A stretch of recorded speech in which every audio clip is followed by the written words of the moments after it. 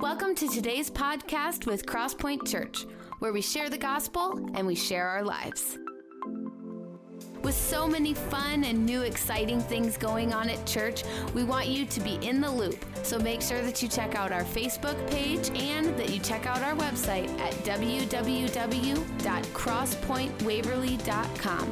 And now for today's message.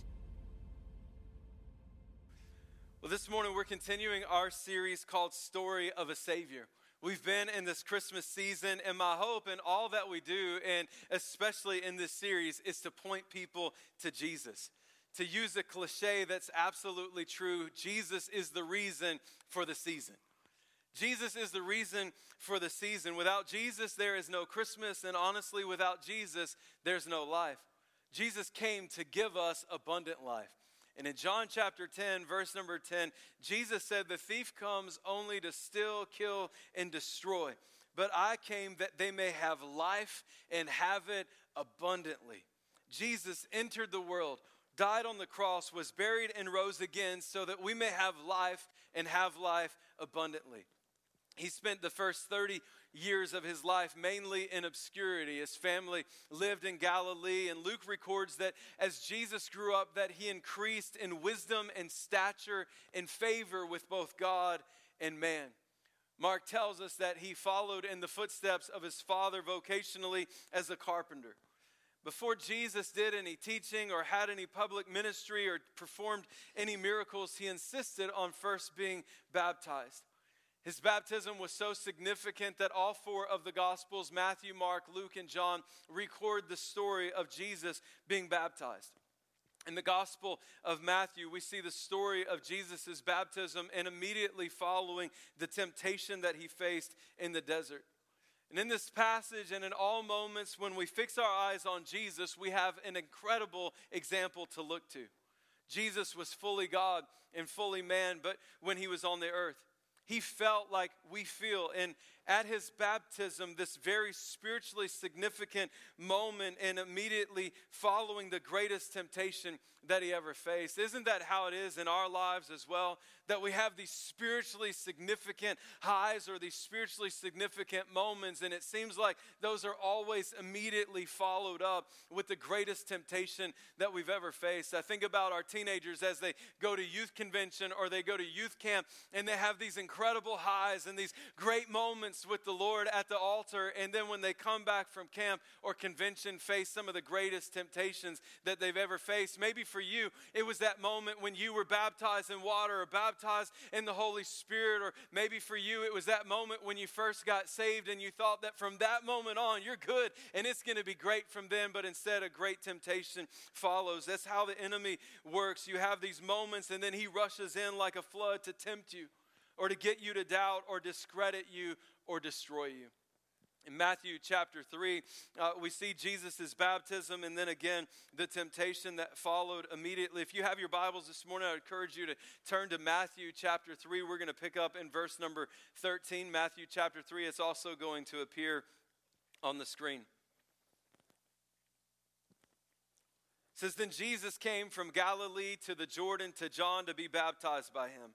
John would have prevented him, saying, 'I need to be baptized by you, and do you come to me?'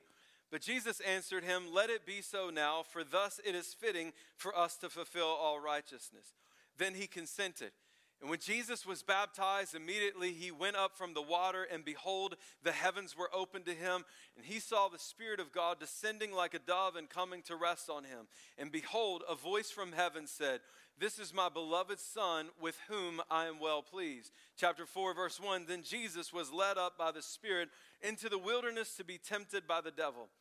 And after fasting 40 days and 40 nights, he was hungry. The tempter came and said to him, 'If you are the Son of God, command these stones to become loaves of bread.' But he answered, 'It's written, man shall not live by bread alone, but by every word that comes from the mouth of God.'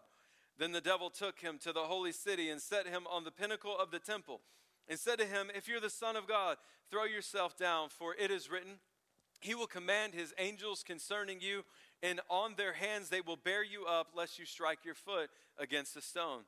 Jesus said to him, 'Again, it is written, you shall not put the Lord your God to the test.' Again, the devil took him to a very high mountain and showed him all the kingdoms of the world and their glory. And he said to him, all these I will give to you if you'll fall down and worship me. Then Jesus said to him, begone, Satan, for it's written, you shall worship the Lord your God, and him only shall you serve.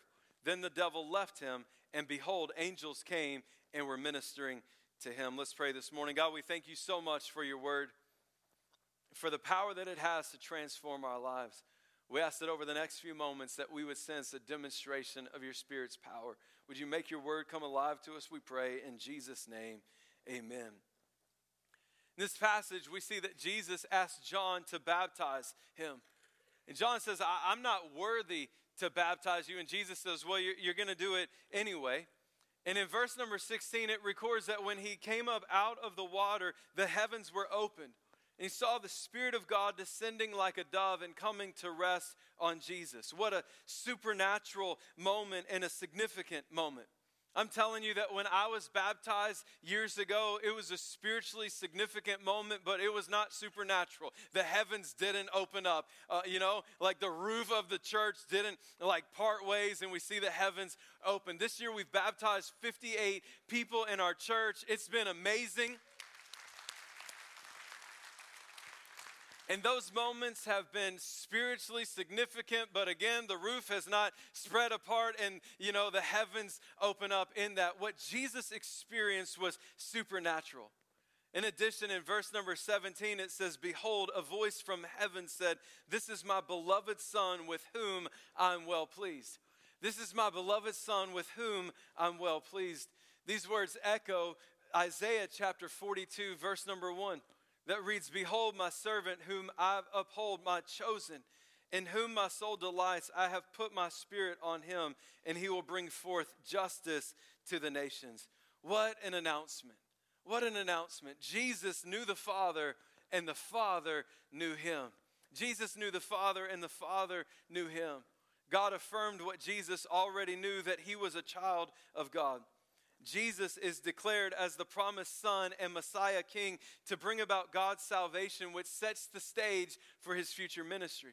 For each of us who have confessed Jesus as our Lord and Savior of our lives, we've been given the right to be called children of God. This is our first and our primary identity. Everything outside of that is secondary. This identity impacts what we believe, how we behave, and what we do. In Jesus' baptism, we see the eagerly awaited Messiah King arrives on the scene. And the first thing that he does is identify with the servants, with the humanity in his baptism. He demonstrates that his kingdom is upside down in this way. The king came to save the servants. Paul Washer is a pastor and missionary who spent some time in Ukraine. And while there, he was told a story about a Russian prince and his slave who were riding on a dog sled in Siberia. As they were traveling, a pack of wolves began to chase them.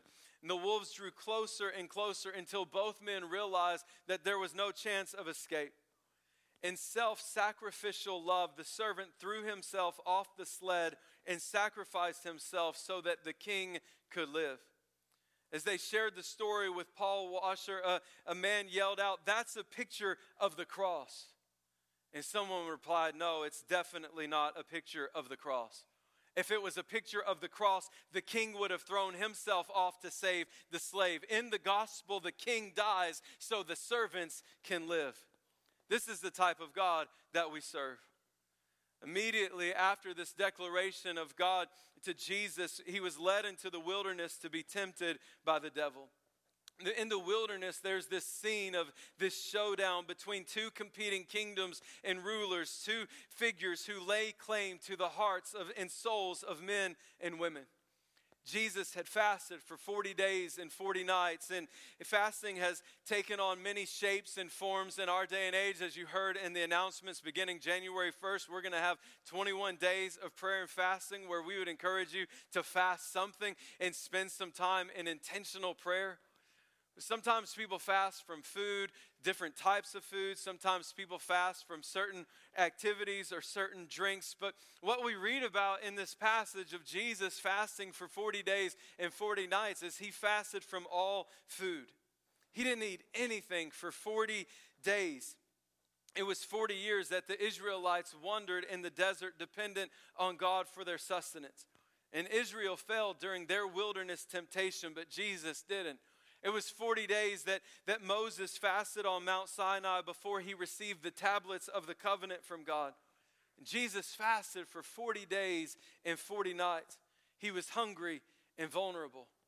The devil appears and says to him, if you are the Son of God, command these stones to become loaves of bread. Look, if you haven't eaten for 40 days and 40 nights, that's quite a temptation. Some of you are like, it's quite a temptation for me. It was 40 minutes ago that I had a cupcake, and you're hungry again.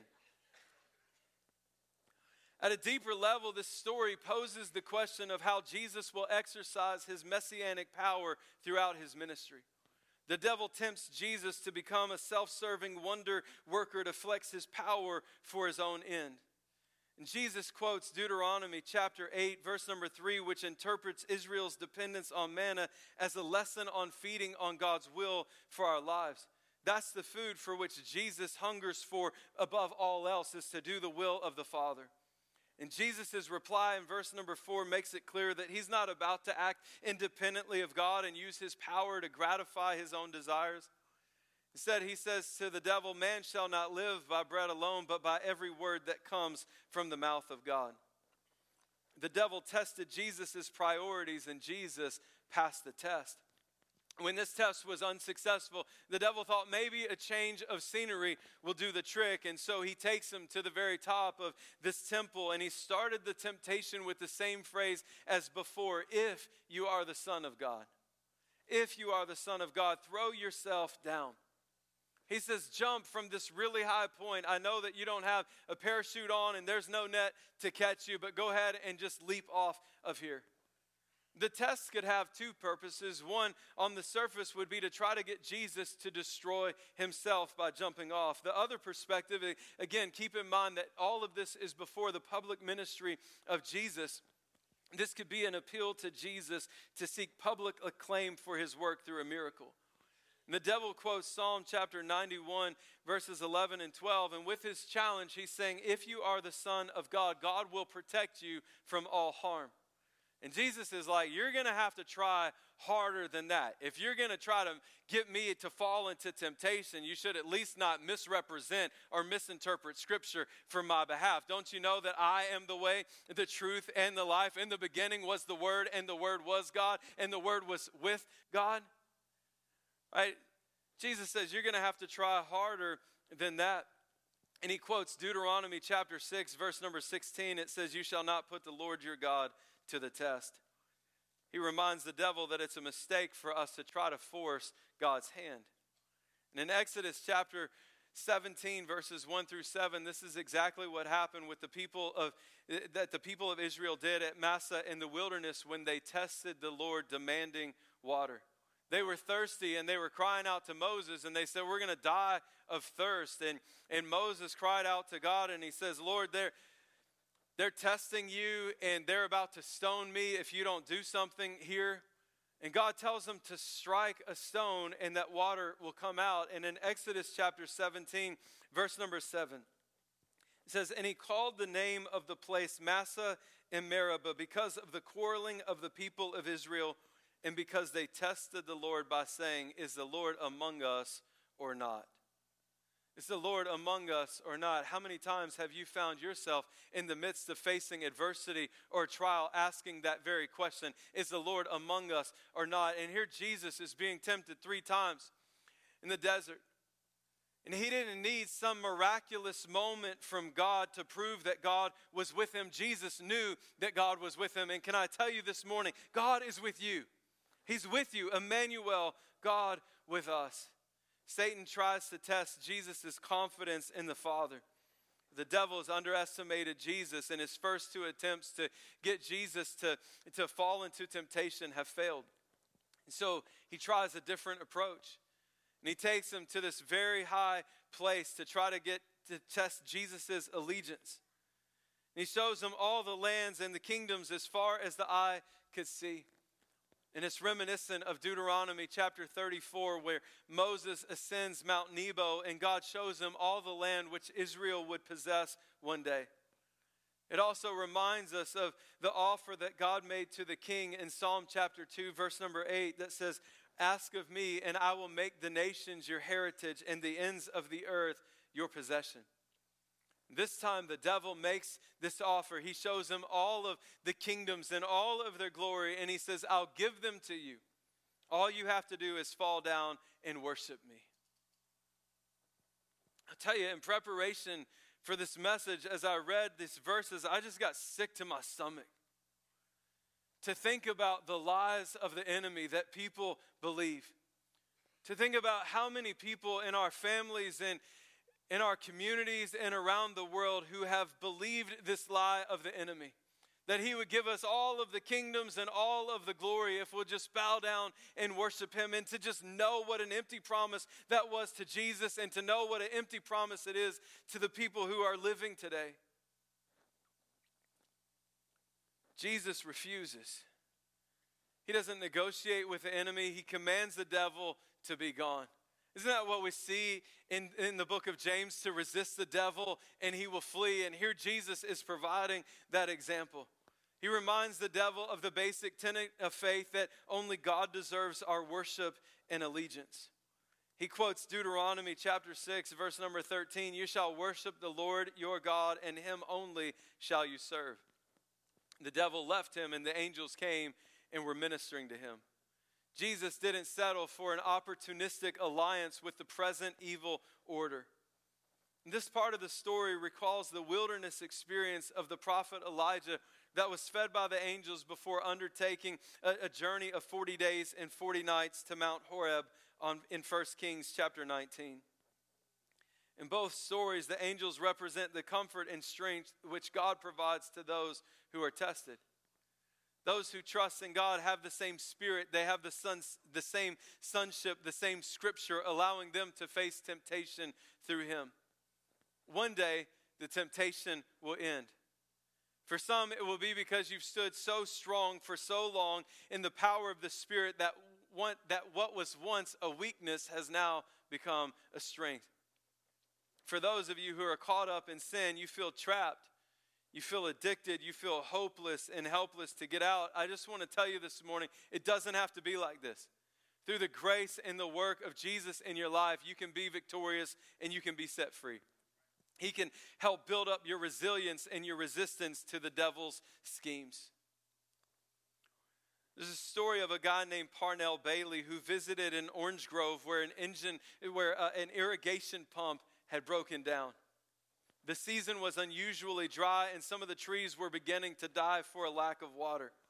The man giving a tour took Bailey to his own orchard where irrigation was used sparingly.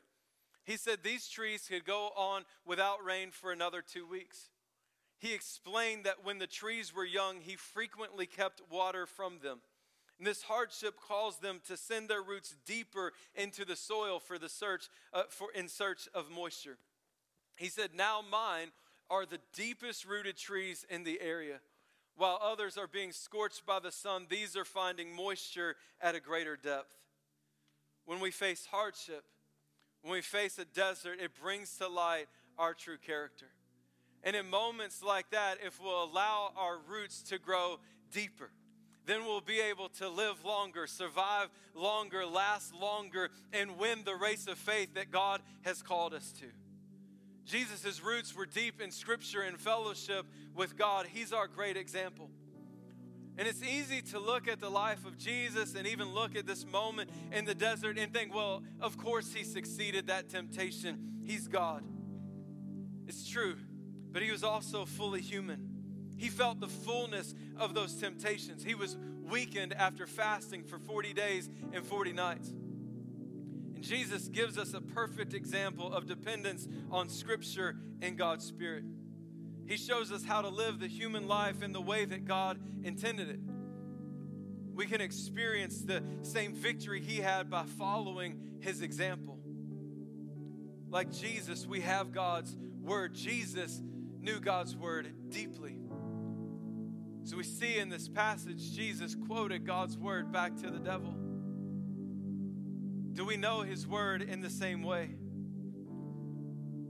Let's take time to read it. to memorize it, to learn it. We have God's word. We also have the same Spirit. When we become followers of Jesus, we're sealed with the same Holy Spirit. And so we don't have to depend on our own strength, on our own power. We get to depend on His power. When we become followers of Jesus, we become children of God. We're united to Jesus. We're adopted and share in sonship. When that happens, the enemy of our soul is going to fight with all the power of hell to get us to renounce that identity. But because we have Jesus' scripture, we have the Holy Spirit, Jesus' sonship, we too can be successful as we face temptations like Jesus. When Jesus was tempted, He knew who He was and He knew whose He was. He knew that God the Father held all of the power, not the devil. And because He knew Him, there was no chance that He was going to fall for a counterfeit. Because He knew Him, there was no chance that He was going to fall for a fraud. Man, can I encourage all of us in this season and in all seasons to know Him? If you don't know Jesus at that level, make a commitment to know Him more today. That when the enemy would come with all of the powers of hell and the schemes of the devil, that you would recognize him for what he is, a liar, a counterfeit, and a fraud, and that you would go, no, I'm not falling for that because I know whose I am and I know who I am. Because Jesus knew him, he didn't fall. He gave us this example. Do you know him? I'm going to ask you to bow your heads and close your eyes all across this room. Maybe there are some of you who've come in today and you don't have a relationship with Jesus. You don't know him and you're like, today I want to know this man Jesus. I want him to be my Lord and Savior. I want him to forgive me of my sins.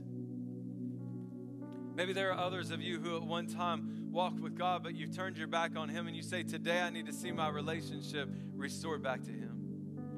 Just a moment with every head bowed and every eye closed. If that's you say, I need to ask Jesus to come into my life for the very first time. Or you say, I need to see my relationship restored back to him. When I count to 3, why don't you slip up your hands all across this room? 1, 2, 3. Lift them up all across this room. Thank you. I see those hands. 2, 3. You can put them down. Are there others this morning? 4. Are there others this morning? Thank you, God. Let's all stand.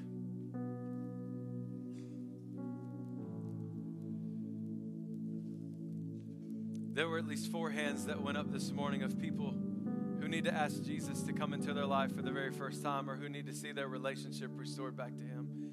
Here's what I'm going to do. I'm going to lead us in a prayer, and if you raise your hand, I want you to repeat it after me and mean it with everything that's within you.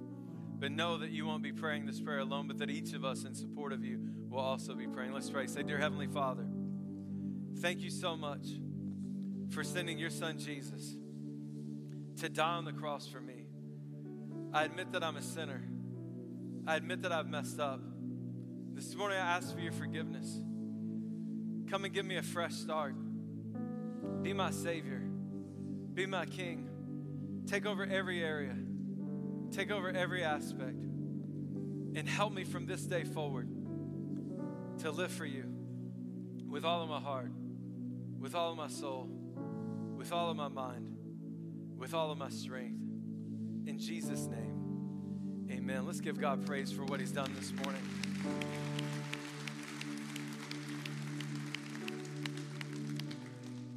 If you raised your hand and you prayed that prayer, I'm going to ask that you would do a couple of things. One is that look to the person on your left or right and let them know of the decision that you've made today so that they can encourage you along in this journey. The second is this. In just a moment, the prayer team is going to make their way to both sides of the stage to pray for people who need prayer for anything. And I'm going to ask that if you raise your hand, that you would make your way up to the front when the prayer team's up here as the worship team's leading in a song, and just tell them of the decision that you've made today and allow them to pray a prayer of blessing over you. So I'm going to pray. As I do, the prayer team's going to make their way up to the front. Worship team's going to lead us in another song, and I'd encourage you to step out of your seat and come forward. Before I pray, I just want to say this. Next Sunday is one of the easiest Sundays in the world to invite people to come to church. It's Christmas Eve, 8:30 and 10:15. It's a Sunday when even non-believers are thinking about Jesus. And so I would encourage you this week, as many people as possible, invite them to come. It's not even confusing. You don't even have to remember what time the services are. It's the time that you showed up today. Well, maybe some of you showed up late today. It's at 10:15. That's when it'll start, or 8:30. In addition, on your way out, Sarah Turner is going to be out in the gathering room. And I would encourage you at the end of this service to find her, hug her neck, tell her how much you love her and appreciate her. And here's the deal. She's not going anywhere. Like, I love that. You're not going anywhere. And so we'll see you again next week and the week after that. But hug her neck, encourage her today. So I'm going to pray. Prayer team's going to make their way up to the front. The worship team's going to lead us in a song, and let's do this. Lord, thank you so much for your word, for the example that you've given to us that we can follow. God, I pray that you would help us to know you at a deep level, that for those in the midst of a desert or a wilderness experience, rather than doubting today that you're with them, Lord, may this be a moment where their roots will grow deep, that their relationship with you would grow deep, and as they face other stuff in the future, they'll be able to last longer and continue to bear fruit for you because their roots have grown deep in their knowledge and their fellowship of you. God, we thank you for the example of Jesus in quoting scripture to resist temptation. Would you help us to love your word, to know your word, to memorize your word, so that as temptation comes, we can do the same. God, for those that are caught up in the nets of sin this morning, who feel hopeless and helpless that they'll ever be able to escape it, Lord, today we pray that you would break open that net, that you would cut it and bust it open, wide open, that as people confess their sins to you and leave from here, that they would walk in a freedom. God, that something that used to be a weakness in their life would become a strong suit. God, something that used to be appetizing would no longer be appetizing. It would be disgusting to them. And again, that once was a weakness would become a strength for your glory. In Jesus' name, amen. Thanks for joining us. We hope that this message was inspiring and encouraging. For more information about this message or about all things Crosspoint, check out our Facebook and head to our website at www.crosspointwaverly.com.